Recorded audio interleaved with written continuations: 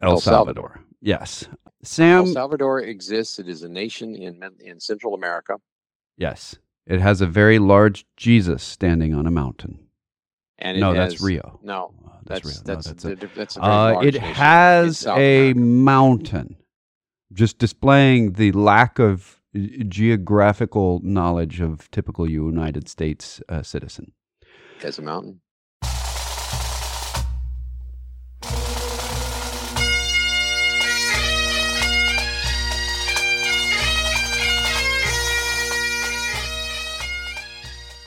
Once more unto the breach, dear friends. Else fill up the wall with our English dead. Good morning again, ladies and gentlemen, boys and girls, and welcome to another exciting episode, with air quotes around exciting. It's exciting. Of The Personal Wealth Coach, starring Jake and Jeff. And Jeff McClure. We are both McClures, yes. This is The Personal Wealth Coach. We are here to hopefully enlighten and possibly befuddle. It is our job. We are economists. We are here to try to unconfuse, as most economists try to do, and in the process are more likely to confuse. But that's the fun of what we do. We've got some disclosures, because what economists can start by telling you that everything we say is correct? Nope, can't do it. So the first thing we're going to say is that everything we say comes from places that no, you're going to say this one, because I'll get it wrong. You want me to do that first? Yeah, go ahead with that one first. It's your favorite one. It is. The information we present on this educational radio program, which is not investment advice, has been obtained from sources we deem to be reliable. However, we make no warranty or guarantee as to the accuracy or completeness of said information. Yay, I said it again. Perfect. Okay. So you alluded to some of our disclosures, because we're doing it out of order. You're alluding back to the fact that this is educational content, and to direct. Are you accusing me of alluding? I am. Illusory. Okay. At least you didn't start them all with the same letter, because then that would be alliterative illusory speaking, and that would be weird. Oh, cool. I'll have to do that next time. Yeah. So he was alluding in his illusory fashion to the other disclosures. One, this is educational. Well, what does that mean? Well, we got to go to another disclosure even before that. The Personal Wealth Coach is also an SEC registered investment advisory firm. We are? That is the firm, the principles of which are on this radio program. And we're a very firm firm. Yes. We are not at all infirm in our firmness. Yes. Correct. Yes. It is not an infirmary. It is a firmary. I never thought of us as being a firmary, but that's what yes, we are. It is very clearly we are a firmary, because it is not an infirmary. So we give investment advice, just not on the air. Investment advice is a fiduciary thing. It falls under some fiduciary guidelines that are written into the United States law. But just because we registered with the SEC doesn't mean that somehow they have anointed us with their pleasurable regard. They don't have a pleasurable regard. It doesn't exist in their repertoire, or should I say it as Bugs Bunny does, repertoire. That's it. The SEC doesn't give us a thumbs up. We're just registered with them. They are our regulatory organization, and we're not going to be giving investment advice on the air. There's privacy issues. We got to actually know everybody that's listening to us and stuff like that. So what are we going to do instead? Well, this was the illusory comment from earlier. It's an educational program. We do this program specifically. We often say, why do we do this? It's the same reason I spend so much money on other educational charities. We believe that the purest form of investment is education. And so we're hopefully investing in your brains at this very moment. It could be. It might be happening. All right. So what happened in the market this week? Well, before we get to that, we have 3 questions waiting for us from before the program even started. So just know those before the market. Yeah. Okay, no, we're going to do the market first. Okay. I just want to let people know we've got them, and we're going to be getting to them. Go ahead. Okay. The market Yes, the market happened this week, and there was trading of stocks, bonds, and other stuff on the market. Right. All That week. wraps up the news on the market. And now on to weather. This week, the sun came up in the morning and went down in the evening. And now on to traffic. Cars were driving this week, all week. Okay. The stock market. We follow the S&P 500 stock index, and I've had a couple of questions as to why from time to time. There's a lot of indices or indexes, depending on how you wish to pluralize index. All right. So indices, back to the actual market. We follow the S&P 500 stock index because it is widely disseminated, and it's not the Dow Jones Industrial Average, which is even more widely disseminated, the information on it. However, the Dow Jones Industrial Average is only 30 stocks. And sometimes it goes one way and the rest of the market goes the other. So we go with the S&P 500 stock index with all its warts and pimples, and it has lots of warts and pimples we can talk about. Anyway, they need Big Pharma to approach the S&P 500 for its acne and wart problem. Yes. It closed out the week at 4458.58 for those of you who keep up with the numbers. That's down 1.69%, or if you want to round it to 1.7 from last week's record high. Actually, it hit a record high on Monday too, but then it started down. Year to date, it is up 18.7%, which is amazing. From what was probably considered to be at the time a fair value at the beginning of the year, it's risen 18.7%. It's still, by many people, considered to be in the fair value range. Some people consider it overvalued, but it's doubled almost from its bottom in March 2020. And it actually went up to 102% last week rise, and it's down to 98.9 or something like that this week. So it's roughly a double from last week's record high, or from the bottom in March 2020. So if you got out in March 2020 and you're waiting for the market to fall back further so you can get in, I think you may have missed your opportunity. That's just a thought. May or may not be true. Anyway, so it's actually good news. What is we had a 1.7% drop, because all the major investment banks, that's Goldman Sachs and JP Morgan and Credit Suisse, all those guys, all the big guys came out and said, guess what? The market's overpriced. We're going to have a correction. Now, they must have been listening to our radio program, because we've been saying it for a couple of weeks. Yeah. More than that, a month. Yeah. But they had some reasons for saying that, and we'll go into that when we talk about the economy. But a 1.7% decline in the face of all the major investment banks saying the market's overpriced and is due for a correction. They were all recommended that you unload some of they all recommended a lower weighting in stocks than they had recommended the week before. And the market only dropped 1.7%. That is an interesting reaction.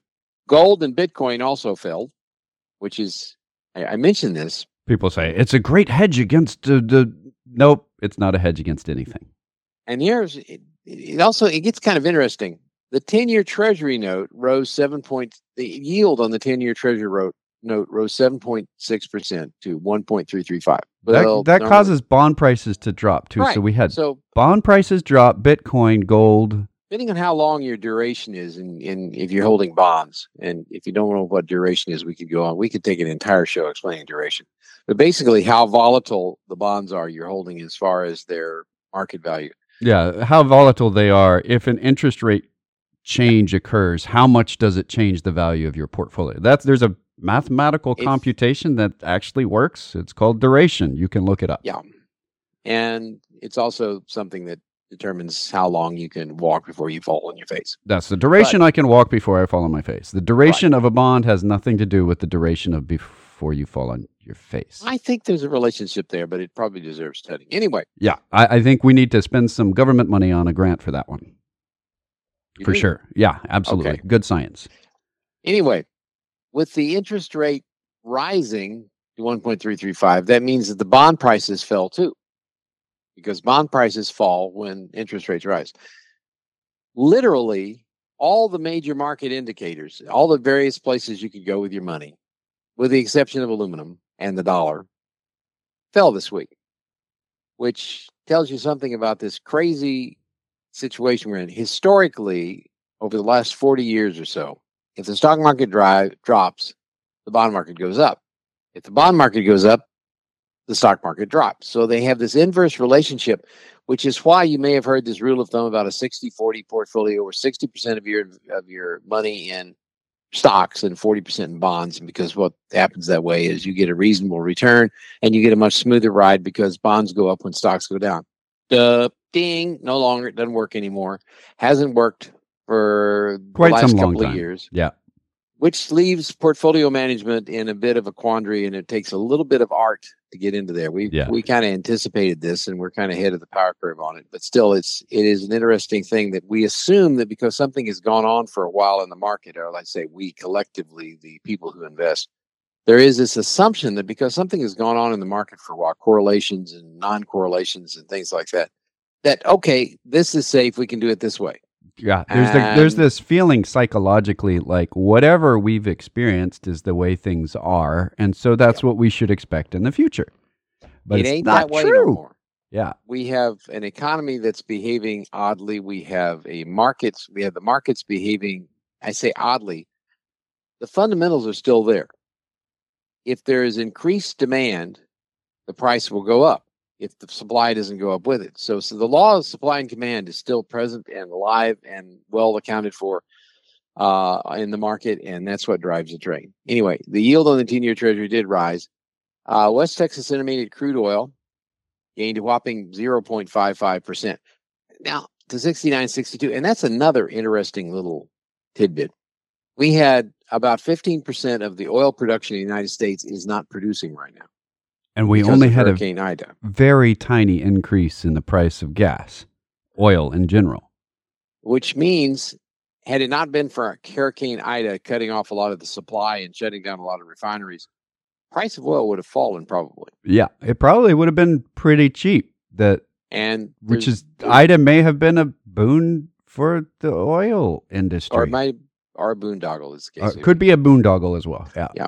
But it's one of those things where we got to watch this, but there's some things going on in the economy, but that's another subject. We got some economic news later on, but that's the market as a whole. It is a whole. It is quite holy. Not in the religious sense, just that it has lots of holes in it. Yes, it does. Much more like donuts than like religion. I didn't mention that the CRSP Mid-Cap Value Index joined in. It dropped 2.13%. You notice it dropped more than the S&P 500, which is supposed to because they're smaller stocks. Yeah. To 24.59. But here's the important thing. It's still up 19.84% year to date, which means so far this year it's risen more than the S&P 500. We kind of track that because it's the S&P 500 is dominated by large cap growth stocks, and the CRSP Mid-Cap Value Index is an indicator where the other corner of the S&P 500, the mid-cap value stocks, are going. We may be the only two people on the planet that track that particular index. We may be, actually, because finding that data, I have it now. I have a place where I get that data regularly because there's a lot of CRSV. There's actually like 4 mid-cap value indexes from CRSV. They're very, very similarly named. They just have 1, 2, 3, and 4 after them. So we're following this, and most people aren't even aware of what we're talking about. This is a pretty good representation of the mid-cap value companies in the S&P 500. So it's pretty good for what we're using it for. I wish we could get a mid-cap growth side and large-cap growth side of that as well to just fully compare, but really don't need to because we can just take the top 5 companies in the S&P 500 and that's it. That's the growth side. But we've got some questions waiting in the wings. One is on El Salvador, one is on China, and one is on the digital U.S. dollar. We probably ought to start with the first one that came in, which is El Salvador. Yes. Sam. El Salvador exists. It is a nation in Central America. Yes. It has a very large Jesus standing on a mountain. And that's Rio. No, that's Rio. That's a very large nation. It has a mountain, just displaying the lack of geographical knowledge of typical United States citizen. It has a mountain. It has a tree. At least I know I'll get that one right in trivia. It has a tree. Now, El Salvador has been in the news the last couple of weeks, actually the last couple of months, for something a little bit interesting. more than a little bit interesting, from my perspective, terrifying. What were you going to say? Okay, go ahead and tell me what's terrifying. It might be what I was going to say. It has nothing to do with the currency. Well, this is the thing that I was going to talk about, the currency, and that is that they switched to Bitcoin. But you have something else. El Salvador's economy is largely dominated by the drug trade. Yes. Not the pharmaceutical drug trade, what we consider the illicit drug trade. Yes. Which has a great deal of bearing on their announcement this week. I just wanted to say that there's a really good reason that El Salvador chose to make Bitcoin an official currency. What they're doing is they're reinforcing their major industry. Their major industry is the drug trade, not big pharma. That's a different kind of drug trade. It may be illicit too, but they do it legally. This is the illegal side. And guess what they get paid in the United States and other places that they ship to? Just a wild one. Come on. You can do it. Cigarettes. Toilet paper. No. Bitcoin. So this is it. It's pretty obvious there. And when you talk about El Salvador, that has to come in. It's very much like talking about the Taliban. It wouldn't surprise me if they go to a Bitcoin currency. It would surprise me. They don't have enough computer generation but they will. They have lots of poppies. That is their major source of revenue. They are also in the licit and illicit drug trade. Every time you get an opioid, you are likely supporting the Taliban in some way, whether it comes from a prescription pill bottle or you're hitting yourself with heroin. It's probably from Afghanistan. That is a baseline. So if they switch to the Bitcoin, you wouldn't say, well, maybe their economists are involved and they're having these very high-level conversations that they think that cryptocurrency is the future. No. It just allows them to transport their wealth home easily without paying the wrong kind of tariffs or taxation on the exporting of the money that they're selling things elsewhere with. So just know that's the real thing. He also had a hypothetical. Once you convert your dollars to Bitcoin, aren't you then depending on the Bitcoin company to guarantee or maintain the value of the coin? No. This is one of those things where the Bitcoin company, whether that's an exchange or not, is irrelevant in your purchase of the Bitcoin. You're generally not buying it from a company. They're facilitating the trade. Just like when you buy a stock, if you're buying a stock that isn't often traded, you're likely buying it from another individual owner, not a big company. Market makers can own a bunch of it. Coinbase has their own cryptocurrency amounts that they can sell to you as well. But that's not what makes up the market in cryptocurrencies right now. About 55 to 60% of the cryptocurrency market is Chinese. The Chinese are cracking down on that, but it was a method that Chinese wealthy and those involved in the illicit trade in China too were able to get their money overseas to buy things with, to sell things with, all of that. Without the Chinese government being aware of it. Well, it's been pretty well cracked down on. It was the number one source for cryptocurrency mining for a long time. China was. What you're relying on in a Bitcoin to maintain its value is the same thing that you rely on for any currency, and that is the belief in the currency. There's no way that you can say that a currency is not based on belief. And you can go back to any point in history. As long as it's backed by something, then the reason why it's worth anything is the confidence that it's backed by something. In the Bitcoin, it's backed by a belief. In most governmental currencies, it's at least partially backed by the taxing potential of a country. El Salvador has just entered into a territory where it doesn't back its own currency. It doesn't need to, because it's backed by the belief of everyone. Which means that El Salvador's currency is now based on the fluctuations in the Bitcoin market. And it has some big ones, which means at some point they'll be able to buy lots of stuff. And at some point they'll be able to buy not many things. And if there's a cryptographic explosion in technology and we get really good at encrypting things, all the Bitcoins become worthless. If you want to Well, know they more got- about that, we can talk off the air. El Salvador has previously, its official currency was the dollar. Yeah.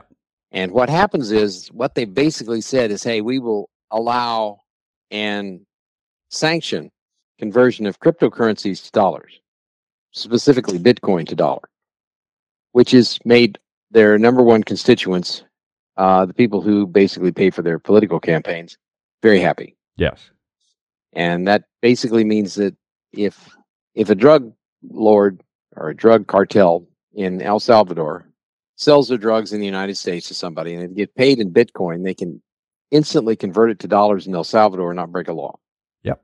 And that's basically what happened in El Salvador. I know that's not in the news, but that's the reality of it. Yeah, and any economist would be able to tell you this. This is, if you look at the who's paying for the research, and I'm using air quotes, by the way, you can't see that on the radio, but it is on the air. I've got air quotes on the air, literal air quotes, around economists doing research. They didn't have any. They didn't put forth great works on why this was a great idea to their legislature. They put forward some pretty basic examples of Bitcoin, and they voted on it. And now their currency, I mean, it's not like they gave something huge up. They had the dollar as their currency before. It's not like they backed the currency then. So now they have two official currencies. They haven't given anything up. They've just made their biggest export more viable. Yeah, which is probably good for the economy of El Salvador in fashion. If they had economists that were looking at it, they would probably have said, well, El Salvador, that's a pretty good idea for you. If you really just look at it without regard to laws of other countries or your own. But, guys. What was fascinating to me is immediately after the announcement, the price of Bitcoin dropped 17%, which means a lot of Bitcoins got sold for dollars, which I think was really the purpose of the whole thing. Yeah, so there were a bunch of drug lords sitting in El Salvador, quite likely, that had loads of Bitcoins, and they said, oh, now we have loads of dollars. We're happy. Yeah, so they got what they wanted. It may be that they'll just have this in place. It's a nice money laundering setup. Now, the reality is that it's probably being exchanged through an American publicly traded company, which means the anonymity is going to go away if it hasn't already. This is the same country that enforced its regulations, the IRS regulations, on banks in Switzerland. I do not believe that a publicly traded company based in San Francisco is going to be able to avoid letting the IRS know about U.S. citizen wealth that it's holding. So just expect that to become a normal thing in the future. Right now, you can semi-anonymously own Bitcoins. That will not be the case for long. It is just, when they first came out, this is something that I talked about. We've been moving away from this, which is why there was a movement toward it. And a lot of the old heist movies, they had something called bearer bonds. You certainly know this. This is the reason why they still, in the bond market, call it the coupon rate. What's the coupon rate? You're like, huh? Coupons? Are you buying cereal at the grocery store with a clipping? What is going on here? No. You used to have, they didn't have a way of tracking who owned their bonds, except that you had a piece of paper in your hand, like a title for what you owned. There wasn't a common repository. You showed up to get your interest payment by clipping off a coupon from the piece of paper and handing it over. There was no validity to your ID. There was nothing that said that you were the appropriate owner. So people in heist movies, believe it or not, went with the anonymous currency where they said bearer bonds and unmarked currency, like they're going to know if it's marked currency. There are no bearer bonds being issued anymore. It's against the law. Cash is a bearer bond. It really is. It's a bearer note that you don't have to clip. If you clip it, that's called defacing currency. You can get in trouble for that. But all of that is kind of like a long approach that every major country in the world has been going because they're trying to protect their tax revenue. They don't want people dodging taxes. Whether or not that's good or bad, is irrelevant. This is the trend that we're seeing. And this is, many people say, it sounds like you're endorsing when we're just saying, this is the history and the long trend line. There's no endorsement there. It's just, this is how it's happened. So Bitcoin came out in that environment because bearer bonds are gone. And they say, well, we don't want the government to know everything that we own. Well, the government wants to know everything that you own. It's just, you got to admit that. At some point, you have to admit that they want to make sure that you're going to pay your taxes. And you can wish otherwise. We can even make laws to the otherwise. But it is inherent in governments to want to protect their tax revenue. So just expect them to protect their tax revenue. And that is the long of this, is that Bitcoins have an arduous uphill battle if they want to maintain an anonymity. Man, that was a lot of long words.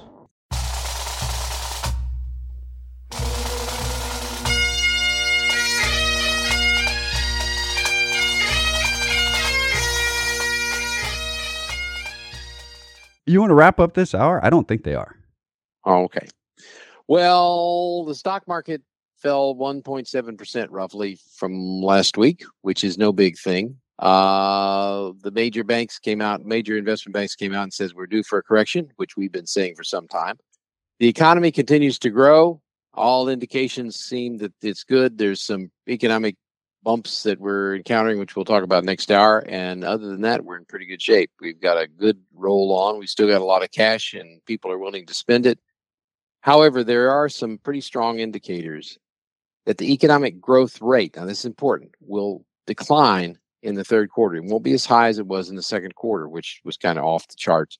Yeah, we're still expecting to see really high numbers, but not as high as it would have been had we not had this Delta variant explosion in the middle of it. And the Delta variant is still a serious threat. We're seeing anecdotal evidence as well as statistical evidence that it is hurting the economy. Businesses are shutting down. A lot of things the hospitals are full. Yeah, this is a real threat at this point. In Central Texas, there is a 200-mile radius around where we live that every single hospital is reporting above 100% full. So don't get sick today. Drive safely. Take care of yourselves. Please. It's not a good time to go to the hospital. It's never a good time to go to the hospital, but sometimes are better than others. And we're about out of time for this hour. If you'd like to join us next hour, you are welcome to. Well, as welcome as EcoBabble ever is. If you would like to talk to us off the air, however, we actually do give fiduciary investment advice and portfolio management to people of high net worth, to trusts and foundations and 401ks and things like that. Our firm's phone number locally is voicemail during the weekend. Real live people during the week is 254-947-1111. You can reach that line toll free at 1-800-914-7526. That's 800-914-PLAN. You can go to our webpage, thepersonalwealthcoach.com or tpwc.com, where we have recordings of the radio program. You can also go to podcast providers for that. Just look for TPWC. On our webpage, you'll also find newsletters. You can sign up for the newsletter. You can read the newsletter there. You can contact us through the contact form, or Jeff at tpwc.com or Jake at tpwc.com. Until next hour, this has been The Personal Wealth Coach.